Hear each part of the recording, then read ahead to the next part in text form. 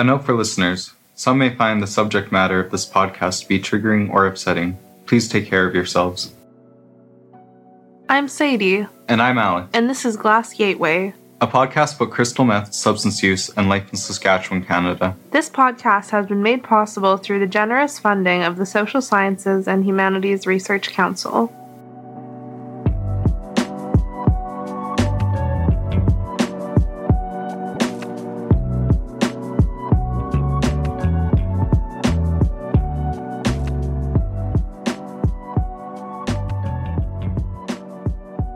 Today we're going to talk about intergenerational trauma and how substance use is often passed down between family members along with trauma. Just a warning, this episode will include discussions of drug use, mental illness, and violence. Intergenerational trauma is also known as transgenerational trauma and describes when trauma is passed between family members, particularly parents to their children. Trauma symptoms can influence how a parent raises their child, and trauma can also be transferred epigenetically. Over the years, several researchers have identified that substance use is more likely. For example, Epstein found in their 2020 study that children and teens of parents who use substances chronically were more likely to use themselves. Of note, even when parents stopped using before becoming parents, their previous substance use appeared to impact the children's use during adolescence. Research suggests that there is both a genetic risk and an environmental risk.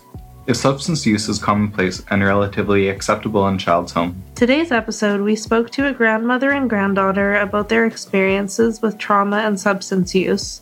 We also talked to Laura about her experience with intergenerational substance use.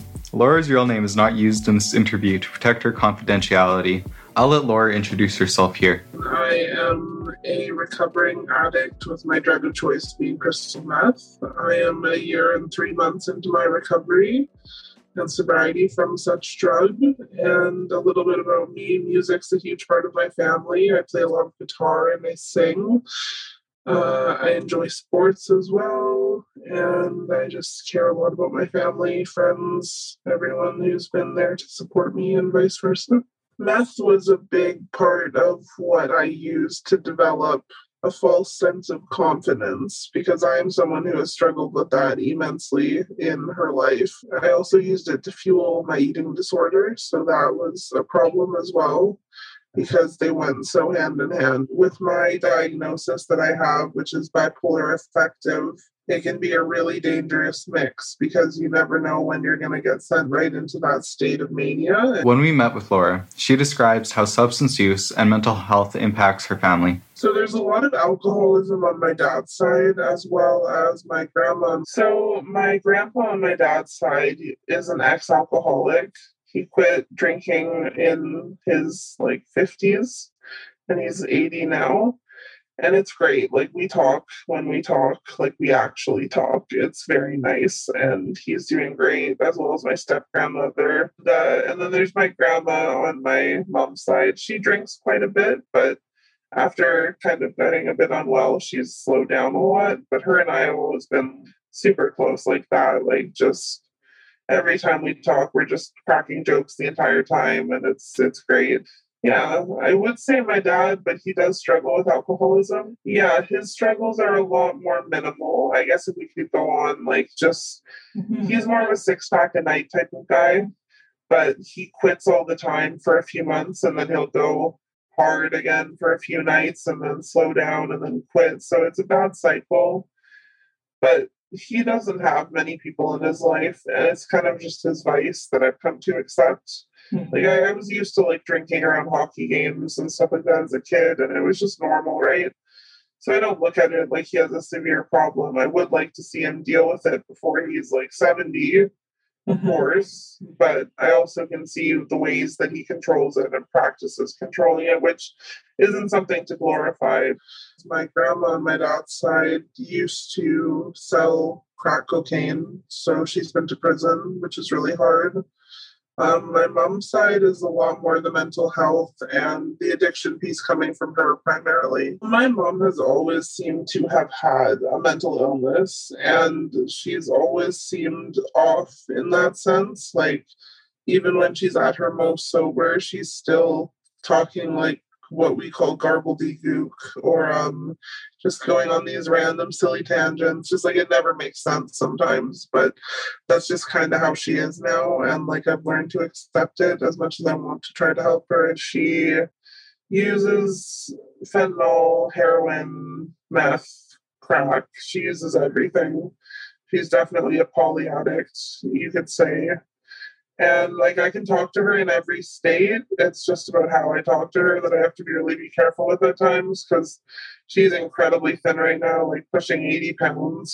So I just don't want to say something that's going to make her not eat or not go to sleep that night or not think about the things that she needs, which is right now just food, shelter, clothing basically is where she's at. Yeah, it's hard. Like I just wish she could stay with me and I could dry her out and send her off to like Estevan and just fix her up, but I just can't do that. Laura described how despite her mother's addiction, she's still her mother. Yeah, and somebody so close to you that like I barely got to know in my young life, because I'm grateful for this. My dad got full custody of me when he was 3, and I'm so relieved that that happened.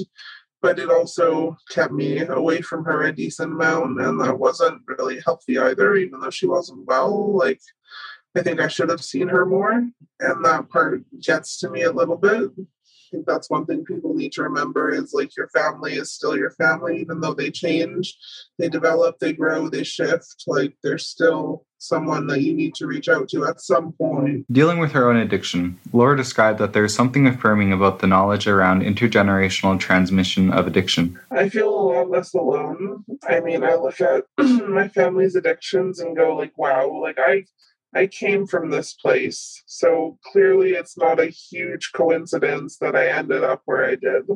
And that's probably the most comforting aspect. And then from there, it's like, well, what do I need to do inside and outside, like perspective and environmentally, like just to kind of keep things going at a decent pace. And I know I don't need to take care of everyone, I get that, but I just like to. I just do. And I've met family members who are like that, and I fucking look up to them. Like I just see them as these pristine people, and like for someone who's newly clean, like I feel dirty all the time. I feel gross. I feel like I look scabby and like I'm got bugs crawling out of me, and like I feel those emotions. I feel them every day.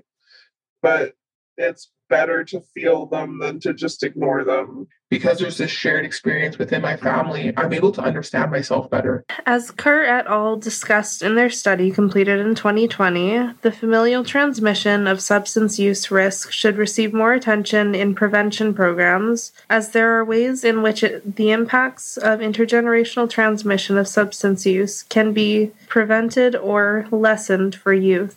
Laura described some of the supports she feels are needed for families dealing with intergenerational trauma. I think the biggest support is going to be starting with some like trauma therapy, and then moving on to that group family therapy where you've got everyone involved, because then you've done some care for each person initially, and then from then on you can move together as a family, try to decide like what decisions need to be made and stuff like that. For herself, Laura has worked to get to a place of acceptance with her family's substance use issues. And like I've learned to accept it as much as I want to try to help her. I know she has to do that herself. So that acceptance piece is such a huge, it's a challenging place to get to. I think it probably, comes and goes. Some days we're maybe more accepting than others. I want to want good things for them, and myself being in their life, like when I'm well, does enrich it. So I expect myself to be there. It's just how it is. This like severe,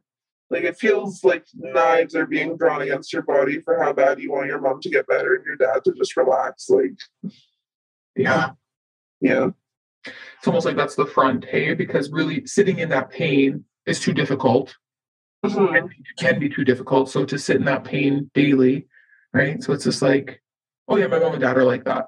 Laura ended her interview with us by sharing some of the things she has learned and is proud of in her own journey. I will say that I'm proud of the boundaries that I'm developing, because there's something that I've never had before. And I think that without my addiction, I probably never would have developed so soon.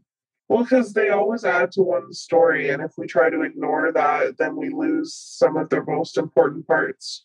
We also spoke to Maureen and Keisha, grandmother and granddaughter, who are both dealing with addiction and have seen how it passes through generations of their family. Their names have been changed here to protect their identity. I'll let them introduce themselves here. First, Maureen shared her story of addiction. I was pretty desperate, and in a lot of pain. So my two daughters' father, was in and out of jail. We were together since we were 13. We were together 20 years. And then in and out of the gangs. So we were, drugs were always in the house and gangs and stuff. And just a really dark world. I seen a lot of violence. I was in and out of jail. And then our kids got apprehended. And then just using excessively for so long. And then he got murdered, actually. And he shot 4 guys. And then it just escalates, right? Like it just escalated. Our lifestyle just got scarier and scarier. And then he went to jail for that. But then 2 other people took the rap. So he actually walked on that. And then he got out. And then so the last year of his life was pure hell. We had this house on Avenue K, and the hit was on him. Like at any day, one of us were going to be killed. So the girls were gone. They were in foster homes, and we were still trying to. I never had an education. I had a grade 8, never could hold a job. So that's just kind of what we did, right? We supported ourselves through just drugs and stuff. And then, and then it was just, we did a lot of drugs and then just barricaded ourselves into this house with all these other really scary people. It was just a blur. And then it happened, right? He was at the apartment building, and I was in a hotel, and I had one of our dealers put me in a hotel, and that's what they do. They'll put me in a hotel and give me a whole bunch of stuff and a phone and said, rifle this out. You know what I mean? So that's where I'd sell all the stuff. Well, it was almost like a setup. And then he was at this other place, and he got the hit, right? It was a hit, and 3 guys jumped him and brutally took him out. And then it was after that just went downhill, kind of in psychosis, stayed high. I don't even know how I survived, honestly. I did that for 2 years. I just kind of bounced around. I was in and out of jail. It was a big blur. And then I literally came to on a bus going to Vancouver, in a drug-induced psychosis. And I had a welfare check from Saskatchewan, and they traded it in. Back then, they used to do that a lot. They traded it in for a bus ticket to Vancouver. They were sending everybody from Saskatchewan to BC. That's what they were doing. If you could, so I just knew I needed to get out of here because I knew everybody here, and I was just there. It was just too hard. And that was the beginning. And, I'm tired. Yeah. So I was very malnourished by then. I was 100 and I think I was one time when I was in jail, they weighed me, I was skin and bone. I was 118. There was nothing to me, and I'm 5'8". So it was just, I didn't eat, I really literally didn't care if I died. You give up, right? I'd given up, and I just didn't die. I don't know. So when I came to, and I was going to BC, we stopped in Golden and I had $20. And I remember buying a sandwich and bumming a smoke off somebody. And this guy looked at me and he goes, "What the hell are you running from? Holy shit." I had a cap on. He's like, "What the F are you running from?" Because I literally had a big bald spot on the back of my head because I wore a cap all the time. And I would just always do this, like in psychosis, I would just move, so I rubbed my head off and my hair and just a tracksuit, you know what I mean? Back in the day. And I just remember when he said that to me, it provoked a thought. I went to the back of the bus and I go, well, what am I running from? And I was like, myself. I was constantly running from myself. I couldn't get enough speed in me. I couldn't stop. It was just, and then it just hit me. And I remember kind of crying in that moment and just kind of like praying. Yeah, it's emotional. Like, even though that was 2007, like talking about it still comes up because something happened. Like there was a moment of clarity. I've been in recovery for 13 years. So, but better late than never. And then just kind of went back to school, and I've been going to school for, it seems like 10 years. I became teachable. I surrendered. Like, oh, wait a minute. I don't know very much, but it takes what it takes. So I've raised pretty much since she was 2, struggled with, her mom. I've tried to support.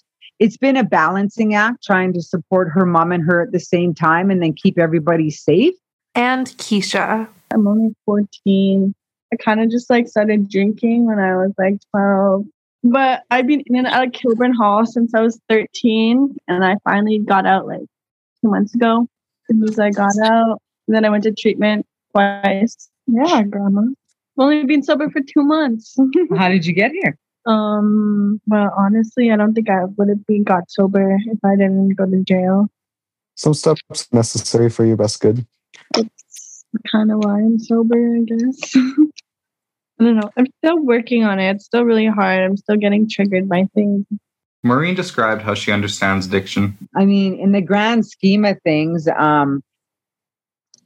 speaking on intergenerational trauma, I think, my cookum, who attended residential school, was an alcoholic. My mother, who was part of the 60s scoop, is in recovery. Yeah, she's a recovering alcoholic.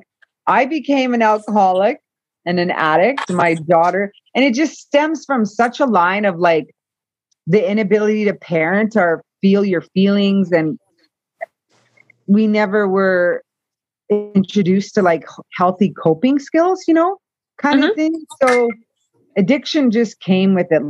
For me, it was normal growing up in a house, a party house, right? It runs rampant in so many Indigenous communities.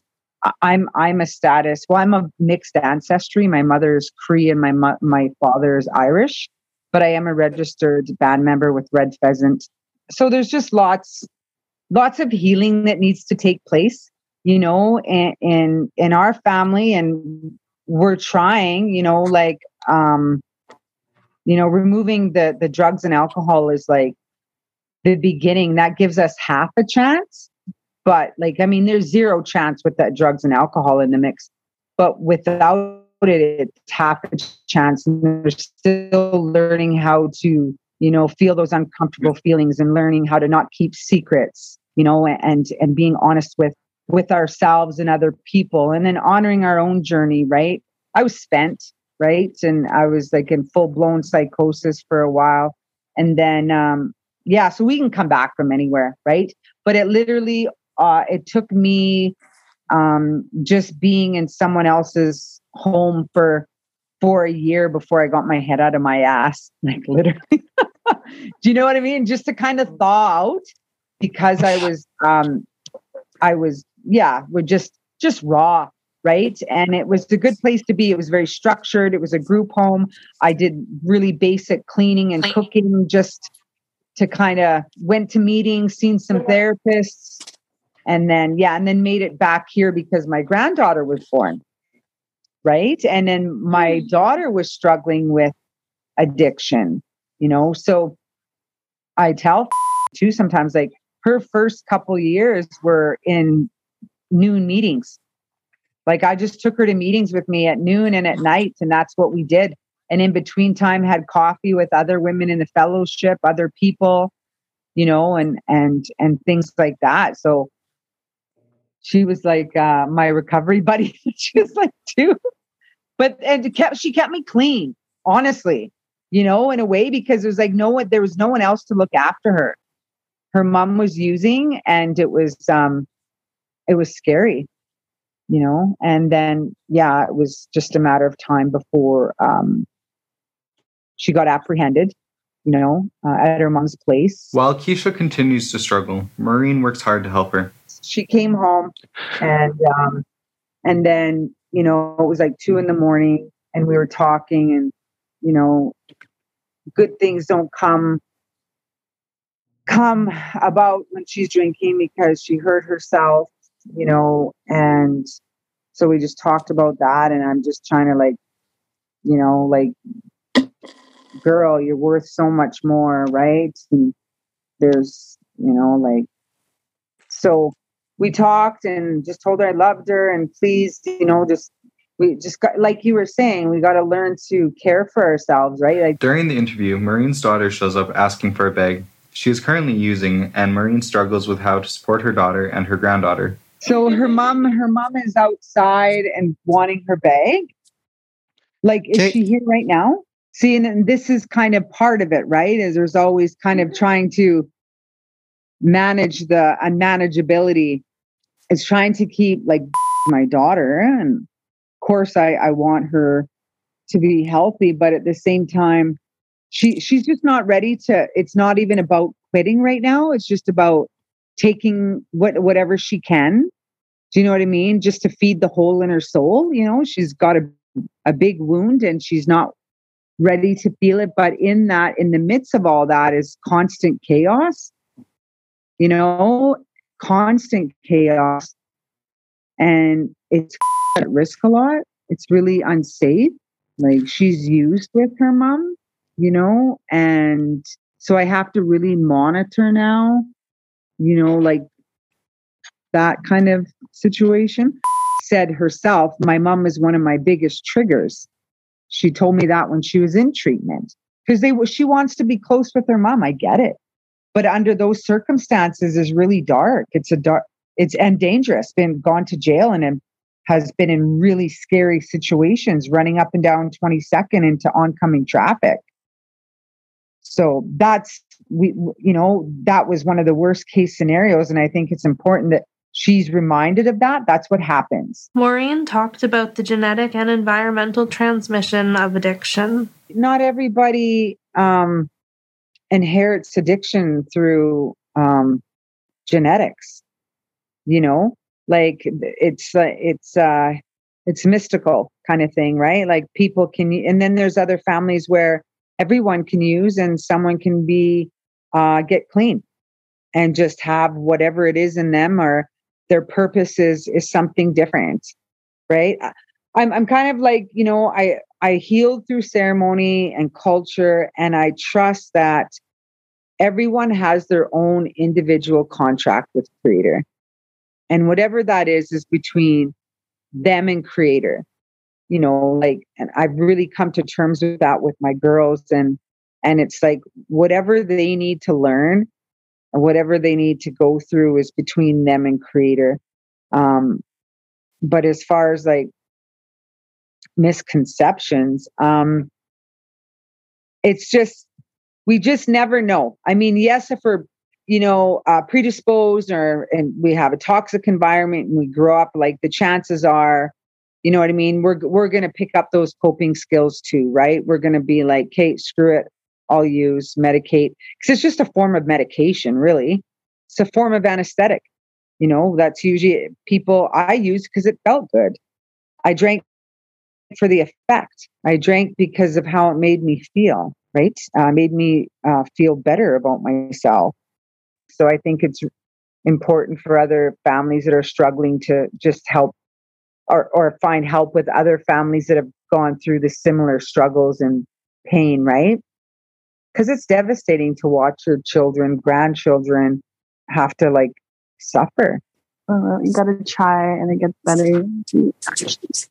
Yeah, that's what I would say. Anyways. Yeah, I agree. Just to not give up. Like, what's that saying in recovery? Don't give up 5 minutes before the miracle happens. We ended our interview with Marie and Keisha asking what they are most proud of. My grandma. I don't know that I'm like actually trying to be sober and like trying to better my life at such a young age, because I've done so many drugs, like more than my grandma done. Yeah, she's doing good, and she has every right to be proud of herself right now. She's had to go through a lot of shit too. You know, I'm proud that we're still here. You know, I'm proud of my recovery today because I've had to really work hard for it. Like the first couple of years were really, really hard. I mean, there's still hard times, but I have tools today, right? I don't have to go and pick up. In today's episode, we were gifted with the time and stories of Keisha, Maureen, and Laura. We appreciate their reflections on the intergenerational transmission of addiction. We hope you enjoyed this episode. Please take the time to respond to the survey linked with this episode. I'm Sadie. And I am Alex. This has been another episode of Glass Gateway.